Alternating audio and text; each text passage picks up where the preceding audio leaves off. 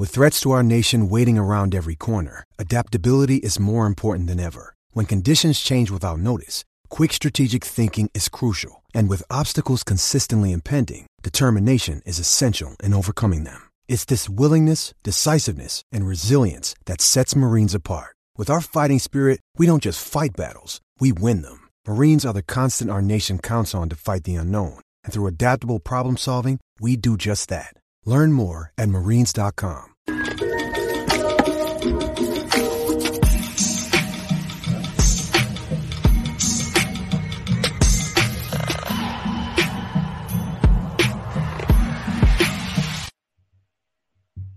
Here we go, late night edition of Offside Hockey Talk, and that's okay because we have a special guest with us. You may have seen his tweets online, breaking one down today with the Evander Kane rumor that's out there about the broken ribs is none other than Dr. Harjas Grewal.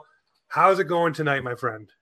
Oh, it's going great. Thank you for having me, guys. And my West Coast time change has kept you up a little later than normal, I'm sure. It's not that bad. It's maybe a little bad for James here. It's only 9:30 in Ontario, so we're doing great tonight. Right. Well, thanks, Pete. No, and it's no problem to me. Just an hour later, No problem. It's all right. Yeah, you just slug down another monster or coffee. You got it. No, I didn't get any of those. Leafs OTs like this time, no? Yeah, pretty much an end of a game right now, and this would be the point of the time where I'm kind of like groggy headed and ready to go. Also have a 5-year-old and a 10-year-old, so getting up with them for school early, getting things on the go. But before we jump into everything, ladies and gentlemen, we obviously have to pay respects to the sponsor of the show. That's Boxing Rock Brewing Co.'s Puck Off Lagerdale, the big beer for the big game. Be sure to check it out when you're out east. And of course, we want to talk to this gentleman about how did this all start? What made you want to make tweets about injuries and players and kind of give your breakdown? Because I've read a lot of your tweets going in depth about things, and it's really interesting to read. But I want to know what got you there. Was it friends asking you? Was it people giving misinformation online? What was it for you that wanted you to open that from door? those jerseys behind him right there? You want to explain? Hey, look at Nazi there. Yeah. No, it was actually just because every injury report was like upper body injury, lower body injury. There was nothing out there. And I follow a lot of sports. I'm a big sports geek. So, you get like great information from the NFL, NBA, European soccer, etc. And I was like, this sucks. And there's this other guy. His name's Dr. David Chow. He used to be the San Diego Chargers doc. He does it for football. Because football's so intense, they can't wait the 24 hours for the full information. And so I was like, and then as I gathered my medical information, I was like, there's an appetite for this. I was like, I can clearly tell on some of these what the injury probably is. I was like, why don't I just put it out in the universe and see if anybody cares? And then the other caveat was I had to move to Winnipeg for training, and I'm a West Coast guy, so I didn't really have any connections out there. I was kind of bored, looking for something to do in my free time. So kind of meshed the two things, and I caught more steam than I thought it would, to be honest. Do you get recognized by do NHL teams come to you? Do they message you, be like, hey, don't tweet that? Or do they ask for a second opinion or anything like that? No, nothing like that yet. Just some bigger media names have slid into my DMs.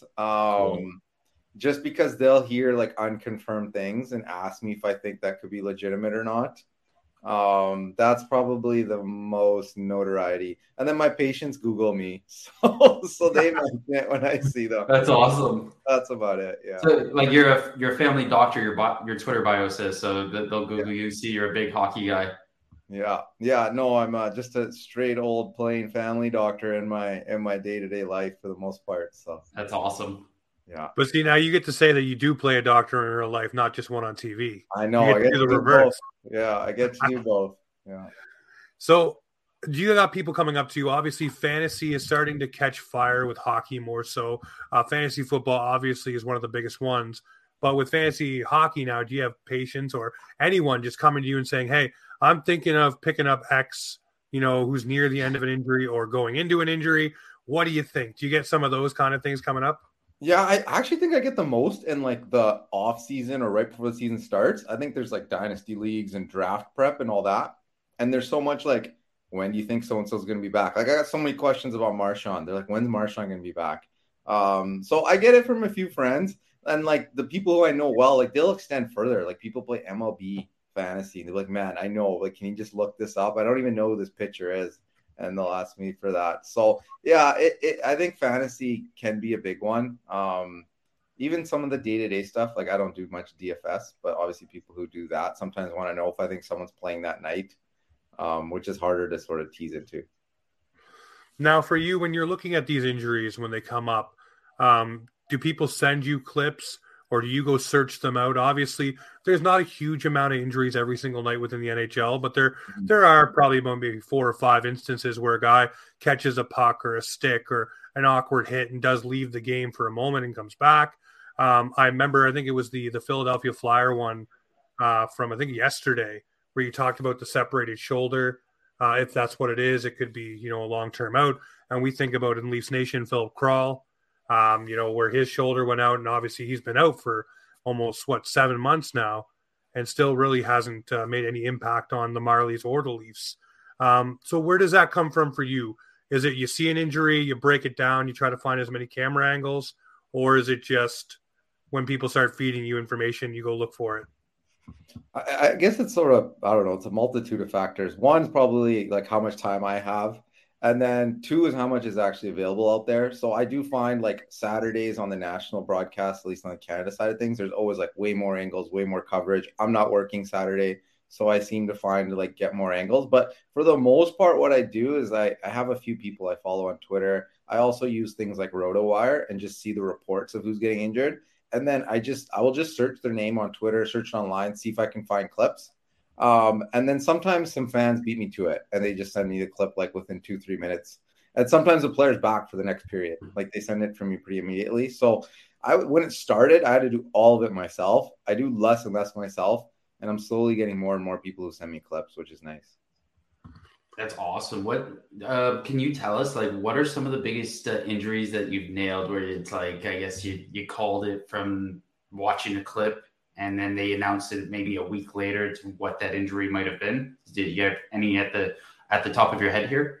Yeah, well, I guess the first one that was kind of big for me was Mitch Marner's high ankle sprain in 2019, because I was like, you know what, like this one looks pretty bad. I was like, it's probably a higher grade. It's probably 6 weeks. And the Leafs are one of those rare teams that actually gives pretty good injury info. So they were just like, yeah, ankle sprain 6 weeks. And then it was also, I only remember that specifically because one guy was like, man, what are you talking about? And then the next day he was like, I actually have to apologize, which you never see online, right? He was like, hey, you're actually right. So that was a big one. I think that was accurate. The Evander Kane one was really popular with the slice. Right. And with McKayev had a similar injury. And I'll be honest, like I went to a Canadian medical school. Like the government's not invested in teaching you on sports injuries, right? Analyzing video. So it's sort of self-taught. And I do spend a lot of time going backwards. Like if I don't know what something is and they release info. So they released all the McKayev stuff. And then I saw Evander Kane's injury. I was like, that's pretty much the same thing, like 3 months, like nerves, tendons, and blood vessels. And then that was what it was. Ended up being 3 months. So those have been 2 of the main ones, I would say. Now, I look at it like this with injuries and stuff like that. There's guys that can play through certain things. You look at Patrice Bergeron, for instance, punctured lung. Last year during the playoffs, it was Kucherov who played with the broken ribs. And I'm wondering, how do guys deal with that? What would go into a player being able to play with that kind of injury? Is it freezing? Is it wraps? Is it things done between periods? How do guys be able to come back from stuff that would probably keep me, you, and Pete on the couch for multiple weeks without moving? It honestly comes down to the injury. I think in a general sense, the great thing now is that there's good technology. So you can have like ultrasound there. You can put a needle right where you want it to be. And then you can freeze the area. And then you can also repeatedly do that if it starts wearing off. So that's one big factor. Like that's what Kucherov had done. They actually didn't even like trust whoever it was. He used to fly back home and still get them done, the injections for his broken ribs. So most of it, I would say, is injection based. I know there's been a lot of talk about like oral painkillers and things like that. I think Rick Westhead had a good piece on it. There's still a component of that. Like we have to be honest, there's going to be some use of those type of medications as well. But I do think that there's a lot more focused injections. And then the rest of the medical staff, so your athletic therapists, are going to be really good at taping and supporting. And then the last thing is probably like extra equipment. So in hockey, we can't see it. But, sometimes in football and basketball or soccer, you can see guys are wearing harnesses after they've dislocated shoulders. You can see guys with like braces on various areas. So kind of those three things, like local pain management, some taping from your rest of your medical team, and then maybe some sort of device or aid. Now, I look at injuries from, a standpoint of a guy takes a shot off the foot and, he can hobble through it, play through it. Go through what a grade would look like for that. Because obviously with a fracture or a break in your foot, sometimes you can still play off of it. What would have to be so bad that a guy misses time and cannot skate? Because I know they're always talking about you don't take the skate off till the end of the game because the foot will swell. And obviously you got to wait for swelling to go down afterwards to put it back on. But what would keep a guy, I guess, off the ice for a long period of time when it comes to a break? Because we watch all kinds of guys take shot blocks off the foot and go on the bench and just start like screaming into their gloves. And the next shift they're out there laughing and smiling. So there's got to be some sort of way to tell us how a guy can deal with that kind of stuff. Yeah, I mean, with a broken foot, the nice thing about hockey is that foot is like immobilized in the boot. As much as you're doing a lot of skating, it's not like the cutting and shifting of other sports and thin little things the way like football players have to. And so the most part, if a guy has a broken toe or mid-foot sort of bone, it's simple enough to just put the boot on, get some pain management, and they can still do a nice functional stride. The shot blocks that catch guys right above the skate boot on the ankle are the ones that are really hard to play through because you're putting all your weight through that bone. Yeah. So those ones are the ones where you hear about guys being out. I think Eric Johnson's the most latest. I'm a West Coast guy, so I remember Horvat's last year. So the one where it just gets above the skate boot, that's the tough one where it's tough to play through and then you can't weight bear. And then if you move up and you think about like hands and fingers and things like that, like Tavares, I think scored a goal, right? And then missed 4 weeks with a broken finger a couple of years ago. So like there is a component where, again, you can still play through that broken finger. I've been in lots of instances where we've had it with guys where they like, hey, I got hit with a puck, I finished the game. They have a small little break. It's not surgical or anything. As long as you have good functionality of that area, then you can go through it. But once you get into slightly bigger bones, you get up into the wrist, then it's like you can't stick handle, you can't pass, you can't go into battle, can't do face-offs, you can't play, right? So I think it comes down to if there's some support from equipment and then how much actual weight and force goes through that bone. Great. I got sort of a off the rails question for you here. Phil Kessel is an absolute specimen, and I can't understand how this guy never gets injured. Is there some? And we all know he drinks Coke. He doesn't have the greatest diet. Like, are you able to explain any of that? Like, it doesn't make any sense to you that this guy just has the longest Ironman streak and doesn't get injured? Like, I know he doesn't. He won't go into the corners. He's maybe not the toughest guy, but it still doesn't make sense to me. No, it doesn't. And I don't even know if we fully have the understanding because, some guys just pull their groin all the time, right? Like we see goalies. You guys saw with Mrazek last year, like just couldn't get over these muscular strains. I mean, a component of it is like an investment in your off season and off ice time and strengthening and making sure you're doing good recovery. But all of that is honestly just playing the odds, right? So as much as Phil Kessel doesn't look like much of a specimen, there's probably luck as the largest factor that he's made. Genetics, probably. Yeah, and maybe there's just something else there that we don't fully know yet as to why he's fine. But I can't give a firm blank, this is what you should do, because then we'd see every pro athlete pretty much built the exact same way, right? Sure. Yeah. Listen, it's multiple hot dogs and Coke. Listen, look at, was it... he's a cancer survivor too. Like he is. Right? That's right. Yeah. Maybe that's the last time he was out too. Maybe there was something in those meds he got to get over that kicked him into it. Who was drinking a Coke on the bench the other night beside Patterson? Kuzmenko, yeah. He's eating a banana and drinking a Coke.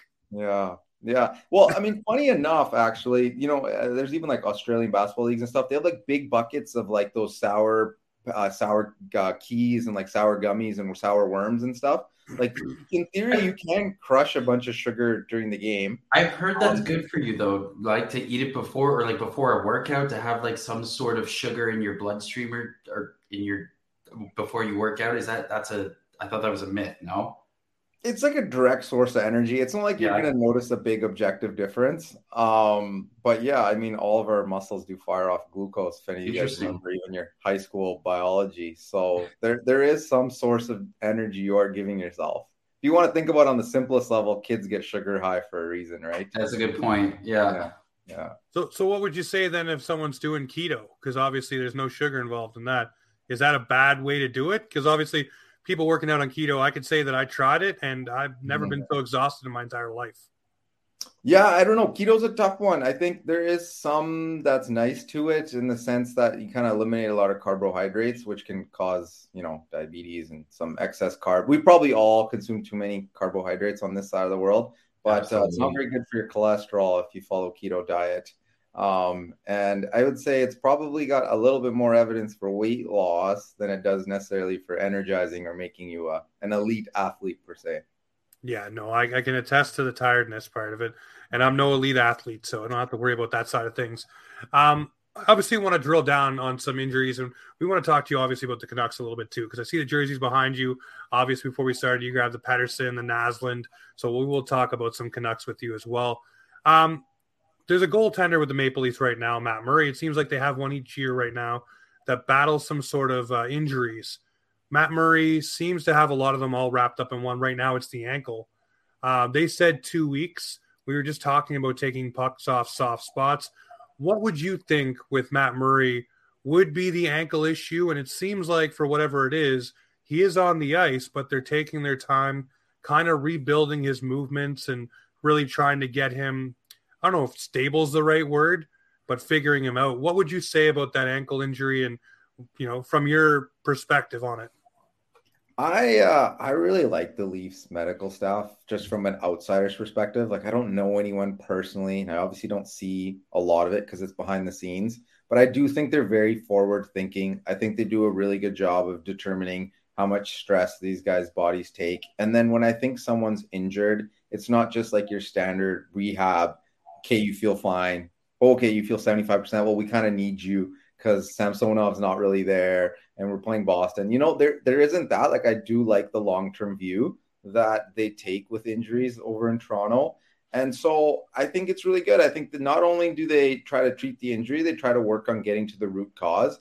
Plus, I think they take reserved might be not the right word, but I just think they take like the almost appropriate textbook way that you should progress through an injury and kind of go through, okay, we're just in the initial stages. Let's just get your pain under control, get the swelling down. Okay, you feel pretty good. They probably start doing some off-ice work. And then it's like, oh, you feel better? Okay, let's get you on the ice alone, right? So with Murray, it's like, let's just get you doing some goalie movement, right? Because we saw that. Then he started taking some easy shots. And then they like integrate them into practice. And then they come back. So I think that's like the textbook way you're taught. And I think the Leafs try to do that as best they can. Whereas like I think sometimes with other teams, we see like players missing for 3 months, practices once, comes back the next night, and then is back on the shelf. I know it hasn't necessarily worked perfectly. Like guys have bounced back and forth from being injured, healthy, injured again. But I think they're at least trying their best to put players into good positions to succeed and then stay healthy when they're back. That makes a lot of sense. And I just look at Matt Murray. We all want to see him succeed, all the things he's gone through personally. So he has a pretty good record this season. You want to see him come back. I just, for whatever reason, think the Leafs are probably going to Freddie Anderson him and keep him out until the end where they can use that cap space and probably flip a couple of guys to bring him back. That's the thing. And I wonder, where they are taking the cautious approach. It could very easily be said, well, this is the reason why we're doing it, like you just said, working it forward, making sure that everything's done right, and that he doesn't come back too soon and just re-injure himself again. And like, there's probably a reason to be a little bit extra cautious considering his history. I know some of them are like bad luck injuries. Like at the World Cup, I think he just like broke a bone in his hand, like on just a plain old save.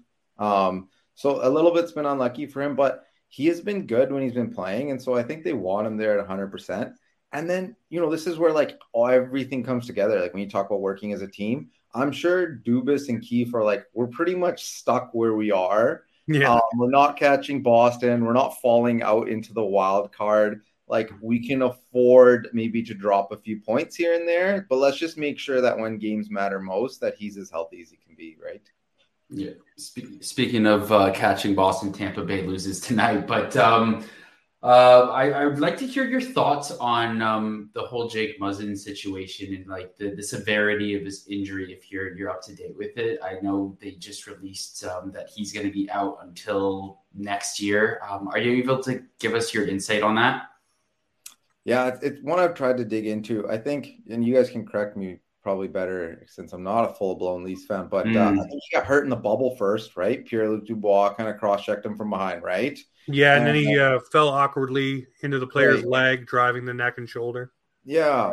So I think that's where it all started. And I mean, those type of things, you always think about things like disc herniation, and you hear those terms sometimes and stuff like that. And so, we've never heard about him having surgery. He has played some games. He obviously took a high hit this year and was out. And I initially thought this was more like concussion brain stuff, but the Leafs have been forefront saying cervical spine, which is your neck in plain English.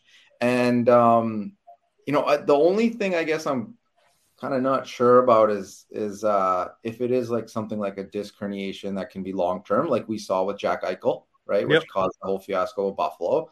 I thought maybe there'd be a report coming out that he might be pursuing surgery or that he's going to look into something else, but they didn't have that second half to it. So I do sometimes wonder if maybe there's a concussion component to this ongoing as well. But it's tough. Like I unfortunately, he's done for the season. I think there's probably doubts over his career as well. And we'll see, like, will we hear about him having surgery and whether he does what Jack Eichel did and goes with disc replacement and is healthy for next year, or does he do what is the old procedure? And again, to put it in plain English, you have bone which stacks on top, and between those bones you have discs. And when those discs bulge out, they push on your nerves and spinal cord, causing like numbness, tingling, and pain. And so the classic thing was you always just rip the disc out and you fuse the two bones together. So got rid of the pain, but the nice thing was it got rid of the pain and the numbness and tingling that people might have, but it obviously reduces your range of motion in your neck. And so that's like, for example, what Chris Letang had. And so it's like, if he chooses to undergo either procedure, in theory, he should be ready for the start of next season. If we don't hear about a procedure and he's not back next year, I do wonder if there's more to it than the neck. And if this is sort of Michael Furlan, Chris Pronger, that sort of area of things. Another thing I'm wondering too, we all remember when Sidney Crosby was hurt and was out for almost a couple of years, it seemed like, off and on. And it was a whiplash effect, and they didn't know what it was, and they didn't diagnose it right. And we all remember seeing Crosby in that chair that moved to realign things and do different things. Could this be another thing where we're talking about that could be something? I know advancements have come a long way since that Crosby injury, but again, it's still maybe hard to tell exactly what it is with him. That's actually a really good point. They might not know, right? Like the diagnosis might still be undefined at this time. So it is quite possible. I'm sure he's at every scan. I'm sure he's seen multiple specialists, probably in Canada and the United States. So yeah, it could be, a situation where the diagnosis isn't clear, or if there's a couple of things at play. It's all sort of up for possibilities. With concussion issues and things like that, would that preclude him from being able to have a surgery where they're worried about anything, neurological or anything like that? Would that kind of halt that until that goes away, until that clears itself up, or would that matter at all? Yeah, good question. It could be a factor, but I do think if they've got like objective, like MRI findings of like, look at this bulging disc sticking out, and Muzzin's like, yeah, like my left hand is going numb. And I do think that they would operate on it, just because if you leave it for too long, you can sort of not get full recovery of that nerve function. So it might be a situation where they would still act on it if that's what's going on. And then, then once that's taken care of, then you kind of focus back on the brain and see how he's doing from a concussion standpoint. Again, that's all speculative. I do a lot of speculating on Twitter, right? And I try to keep it sort of kosher with everybody, because obviously these are real people with real medical problems and real lives. I try to keep that in mind, obviously, even though they get, they're famous and all that. So honestly, everybody's obviously just hoping for the best for him, whether or not he's playing again. But yeah, it could be a situation where there's lots of different things at play. And if this were the case, I think they would still go ahead with surgery. Another question that I have with another Maple Leaf player is Austin Matthews. His wrist has been a thing that has bothered him, plagued him for a couple of seasons. And they talked about going in, I think it was last summer, cleaning it up. What do they mean when they say going in and cleaning it up? Is it bone fragments? Is it realigning things? Is it re-breaking it, resetting it? Is it all of those things? Or can it be just as simple as maybe just opening up to relieve pressure off something? Yeah, great question, actually. That is a really good question, because we hear about that a lot for knees and other areas. Basically, they would go in there if there's like wear and tear, so things like arthritis. They might shave the bones a little bit, right? If that's the case, to sort of make them look quote unquote normal. If there's loose bodies, so sometimes there's like loose little fragments of either soft tissue or bone floating around in there, they'll take those out. But it's usually not much repairing per se. It's mostly actually seeing what's in there that's torn and sort of just taking away loose stuff that's not going to heal on its own. That would be the cleanup procedures, and that's where we see like the shorter timelines, like the 4-week, 6-week kind of surgical ones. It's when guys get like tendons repaired, or ligaments repaired, etc., where you see those longer timelines. So if it's a cleanup thing, it's probably like some loose soft tissue or bone floating around in there, and then maybe some shaving of things, but nothing too aggressive like re-breaking or sort of realigning things. Wouldn't really dive into that. They would try to basically restore it back to what it was before the wear and tear took place. So when you start shaving things down on a wrist and then getting back to using said wrist for firing 60 goals into a net, does that wear and tear happen again faster?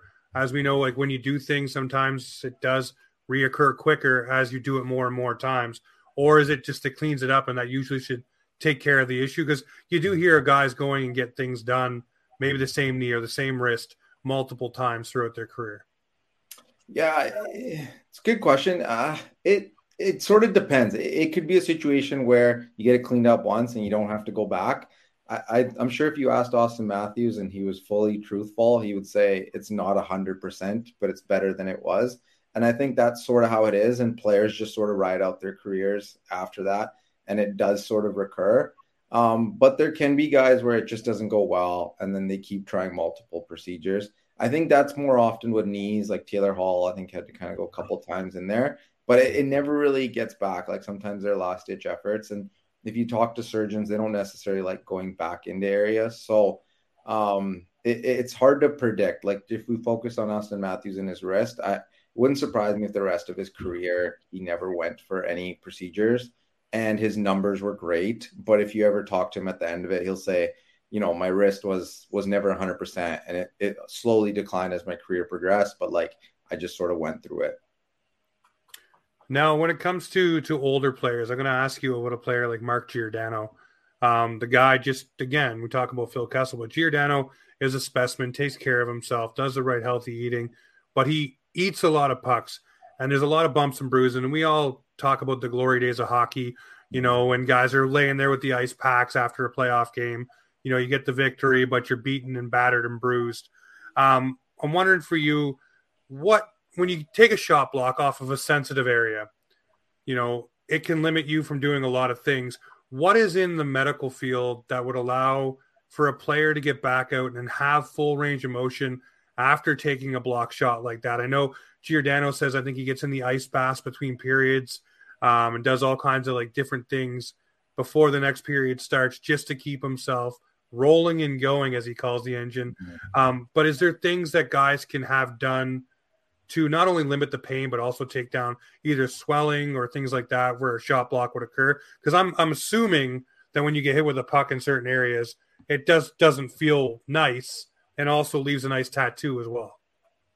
Yeah, I mean, like even though nothing's broken per se, it's still going to hurt. You're going to get a lot of bruising and things.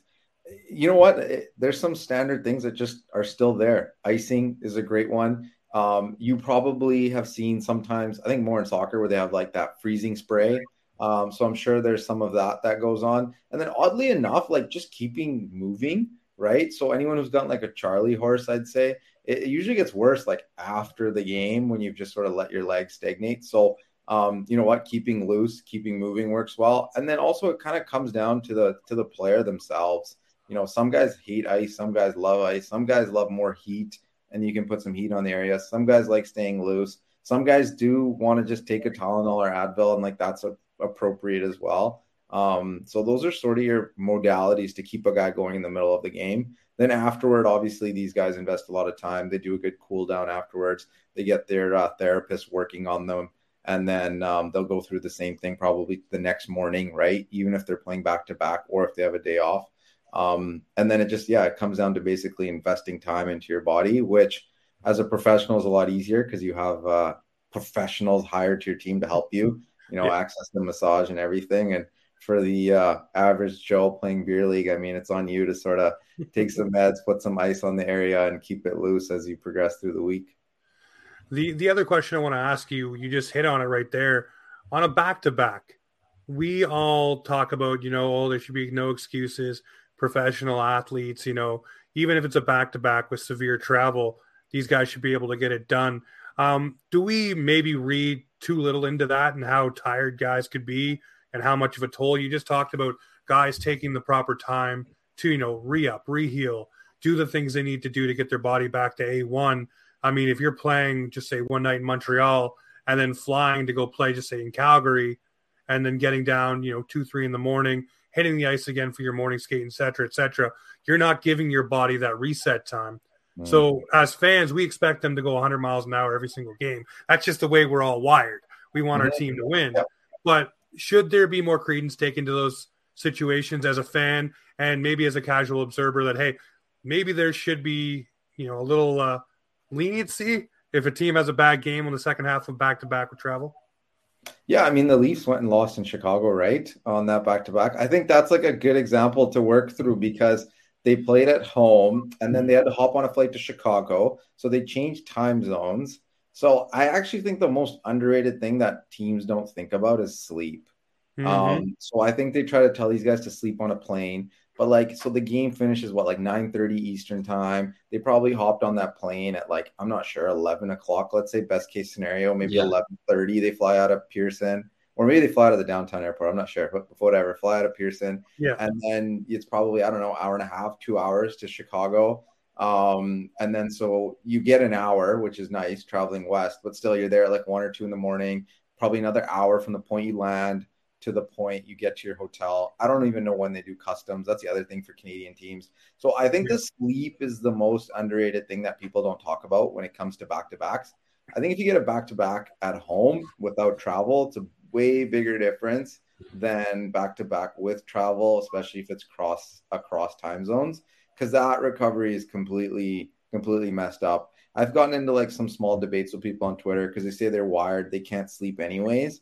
But I think it's a really underrated thing. And I do think more teams after the last game on a road trip should spend the night in that city and fly out the next day at 11 a.m. or 10 a.m. so that their athletes actually get full sleep instead of the whatever hour. Because sometimes a West Coast team will finish a road trip out east, right? Last game, they'll fly all night back. I don't think that 4 or 5 hour flight in the middle of the night makes any sense, but I mean, that's their choice.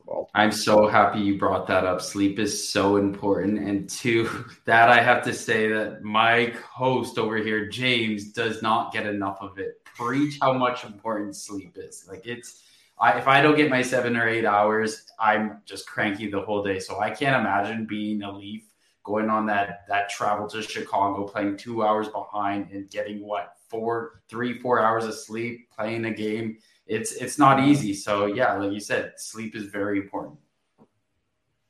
No, it's the most underrated thing. I mean, guys like LeBron sleeps 10 hours or something like that. So I honestly think it is the most underutilized tool that teams can use to get a performance edge. Some of it you can't control, right? Back-to-backs with travel on the road. If the Leafs are playing Florida and Tampa, it's you got to kind of pick a poison. Do you spend the night in Tampa, fly out to Florida in the morning? or do you fly, the 1 hour thing at night? It's kind of tough. And I think from hearing the small little bits from players that I've read, they all say they can't sleep at night. So I guess that's why they choose to fly at night. But yeah, they all are up late, and then morning skates always before noon. I know they take pregame naps, but I don't know if that is enough to compensate versus just a nice flat 8 hours at night. Man, a nice flat 8 hours. What's that? I'm used to like 3 or 4 Get your hours. sleep, James. I don't sleep very much, and I'm one of those people that would argue with you that I pretty much am wired. I have dips and valleys through my day, but I also don't nap either. So, I respect you, man. I did that in med school for a short period. I couldn't do it. I couldn't maintain it. I'd shut down on the weekend for so many hours. Well, what used to happen for me, I'll give you a little backstory. So for a while, I worked 3 jobs, and basically I would go to work at my normal job from 6 a.m. I'd get off. So weekends I would drive for pizza. So let's do a Friday. I'd start at 6 a.m., get off there at 3 p.m., start pizza at 4 p.m., get off at 3 a.m. So it was almost a 22-hour day before I put my head back down on a pillow. Then I'd be back up for 7 because I have a young one at that point. Man. So really 22-hour day, 3 hours sleep. Then I would go back and do another 4 to 12 or 4 to 3 in the morning, repeat the process all weekend. I did that for 2 years. And then I'd also help my wife do her wedding flowers on the Saturday. So I don't know. I don't think I could do it now, but at that point in life, 2 years straight, it was 22-hour day on a Friday. Yeah, that was crazy, man. Crazy. Respect, but crazy. And you watched the Leafs game Saturday, hey? Oh, yeah, of course. On the East Coast, too. So it's 8 o'clock, hey? Yeah, I listen, I loved when we were in Ontario because I was born there. So, lived there in 2003. I love the earlier time frame. Coming out here, it's a little different, but it is what it is. But let's speak about your team. Behind you, there's a Marcus Naslund jersey. Not the best year in the world for the Vancouver Canucks, but what led you to pick the Canucks, and what do you think the Canucks need to do to right the ship and keep a guy interested in being there in one Elias Pettersson? And let us know your thoughts on the coaching change as well. We'd like to hear that. Okay. Well, Canucks fan, easy enough. I grew up in a small town, northern BC, called Prince George, which if you're a junior hockey fan, the Cougars, Zdeno Chara, to be honest, they're not very successful, but Zdeno Chara, Dan Hamhuis, Eric Brewer, few defensemen, bit of a defenseman factory. So you're in BC, so you have cable TV, you get Canucks games on weekdays, and then you get Hockey Night Count on the weekends. So it was kind of easy to be a Canucks fan. And then what do they do to right the ship? I'm pretty big on the rebuild component of things. I mean, but I'm using a lot of hindsight. Like, I think if you had talked to me in April after Boudreau came, I was like, okay, maybe this team's not that bad. Like, maybe keeping JT Miller isn't the worst idea. I didn't like the extension, but I was like, you can keep him as your own rental in a sense and see how the season goes. And if it's not going well, you send him out at the deadline. Yep. The unfortunate thing is that, like, this blend of guys doesn't work. Like, I think on paper it's not bad. And I'm speaking to the hardcore Canuck fans here. But, like, if you look in, like, the late 90s, they had Messier, McGillney, Bure, Naslund, Bertuzzi, all on that same team. And they were horrible. They drafted the Sedins because they were so horrible, right? Like, they had such a high pick because of that. And so sometimes I think you can look at the names on this team and you can be like, man, it's not bad on paper, especially the forward group. The defense looks horrible. Everyone knew the defense looked horrible. But you were like, they're going to score a lot of goals and they have Demko. Like, they should be somewhere in the middle of the pack in the West. So I think it's just a blend of guys that just doesn't work. And sometimes you have to accept that that's just not the way it's going to be. And so, there's these rumors out there they might be able to get out of the JT Miller contract. Like, I would trade that for future considerations, which means nothing. Wow. Consideration. Like, I would, just because I don't think it's going to age well. And you have Elias Pettersson, you have cap space to potentially go out and get a 2C, but also you draft someone and you develop them. Like, this draft is really deep. You already have potentially another second first round pick with the Islanders, depending how their year goes. And you start over with basically Pettersson, Hughes, and then up to you if you want to keep Demko or not. And then in terms of the coaching change, I do think Boudreau got a raw deal. He's been really good in the regular season. And I'm a believer that playoff success is sometimes more luck than coaching. I know he carried that label that he wasn't a good playoff coach, but was very good in Washington. I thought that was a group that was unlucky come playoff time. And then I thought he was very good in Anaheim. Again, same thing. Played against really good Chicago and LA teams. Like they were just sort of stuck around two mini dynasties. And then I thought he was good in Minnesota as well. And same thing, they couldn't really get past Chicago. So, and he was good, like even with how bad this season was. I think he has like a 500 or maybe slightly above 500 record with the Canucks. So I think he got a raw deal. I'm not a big believer in Rick Tocchet. His record's not really too great. I think he's cut from that old cloth, and I don't think today's athlete is interested in the guy who, so what I'm looking for, maybe plays more mind games, kind of your Mike Keenan, John Tortorella. Like I don't think those guys succeed in today's game.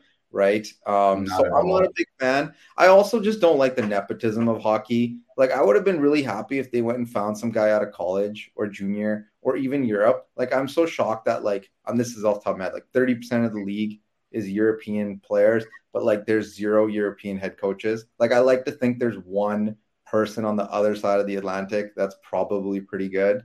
That can make a difference. Yep. And so I would have loved some creativity. Like John Cooper was a creative hire for Tampa. I think he's been great.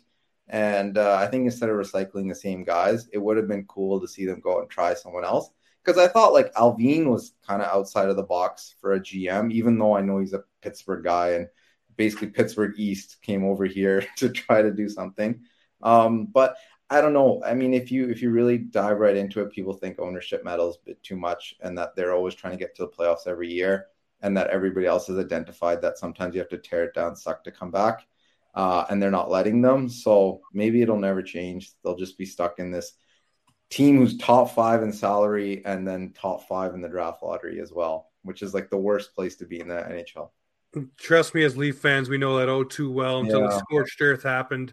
It was the same rinse and repeat every year. The Leafs would go on a run at the worst possible time, miss the playoffs by a few points, get a bad kind of draft pick, not pick high. So I know what that's like. I got to ask, Bo Horvat, you're talking about JT Miller. You'd love to see him out the door for future considerations. I do believe he has no trade clause up until July 1st, I think it is. Yeah. So once that window closes, then you're stuck with JT Miller. So I want to ask, Bo Horvat goes out the door to the New York Islanders. Was that a gut punch to Vancouver Canuck fans? Because I think keeping Bo Horvat would have been the smarter move over JT Miller myself. Yeah, I'm in full agreement with you. I think he's kind of cut from that cloth of guys who I feel like just find a way to win. As weird as that sounds, like he's almost like ROR. Like he reminds me of Ryan O'Reilly. Like he's a guy who digs in deep, and he's been really good in the playoffs for the Canucks. He scored that nice goal in the bubble that everyone saw. But even his first year when the Canucks got lost in the first round to Calgary, like he was very good in that playoff series. And so he's good when the games matter most. He's also your captain, leader. I think he's a good guy to like create a good culture. Like if you are starting over, I think he's good to have as your veteran guy. And I also think that if they didn't slight him in the summer by signing JT, they probably get him at a good number and they probably get him for less term than what the Isles just paid. So if you instead are like, hey, our captain should be our priority, not this guy, even though it kind of bugged me that they kept calling him the best player on the team, which when Pettersson has clearly shown this year that he is the best player on the team. Yes. And so they did it wrong. I would have kept Horvat. I think Horvat for another 5 years probably would have been okay before he declined. And he might be good for another like 5 years in the Islanders too. Not this season's numbers, but like his last couple seasons numbers. So I think he would have been the right guy to keep. I think you move on from JT Miller. I think you hope in that JT Miller trade. Again, it's all hypotheticals that you would have got a defenseman and then maybe a pick. And then you see how the season goes. And again, if this season still goes the same way, then it's like, okay, I would have liked if they sold Kuzmenko. Like, I think he would have gotten a good return because he's a little bit older for the window as well. And you just get a few young guys, and then Pettersson and Horvat 1-2 down the middle is a nice place to start, right? But it is what it is. I mean, Miller, I guess they're going to try to make him the 2C, even though he's not going to be a 2C. Listen, there's still a guy you can draft this year that can change everything. I can see where he's from, sitting here. Yeah, Bedard, hopefully. Could you imagine getting Connor Bedard? That solves so many issues for whatever franchise gets him. But this is supposed to be one of the deepest drafts in a very, very long time. So, I mean, no matter where you're picking from, you'll probably get a position player with some strength to it. that'll be in your lineup, if not the first year and the first couple of years. I want to ask you from an outsider's perspective. We're diehard Leaf fans. Obviously, we look at it with a lot of rose-colored glasses.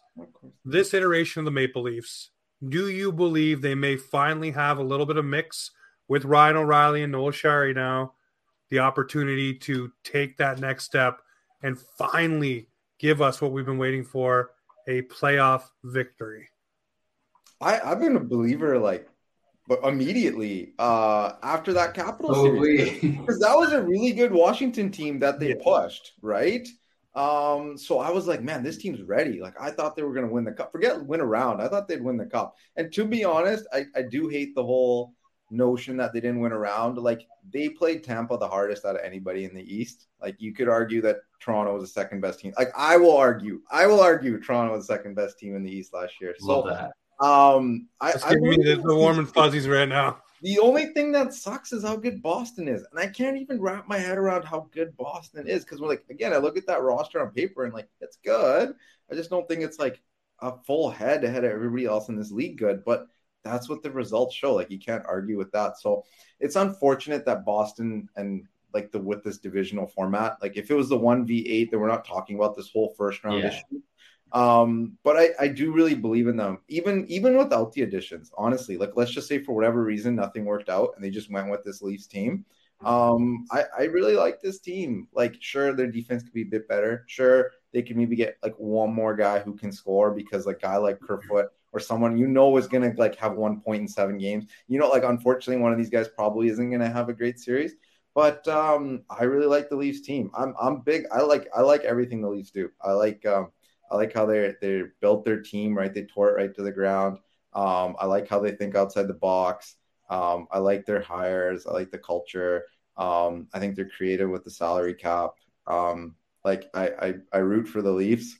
And I think they get past the first round, but then I think they lose to Boston, unfortunately. But if they beat Boston, I think it would be like them in Carolina again in the East Final. It's not an easy route to What was that? 0-2, right? That was 0-2 when it was Alex McGillney giving the puck away. Just passed it as a muffin, and it ended in OT right there because he said, quote, "I was tired." But they were losing to Detroit anyways, right? Like, they were probably losing to Detroit anyway. You know what?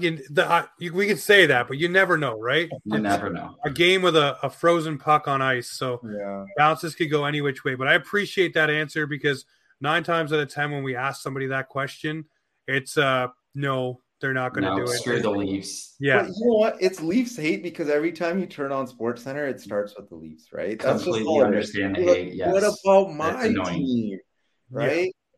But it's like, you look at the network executives; they got bills to pay. The Leafs are the most popular team in the country.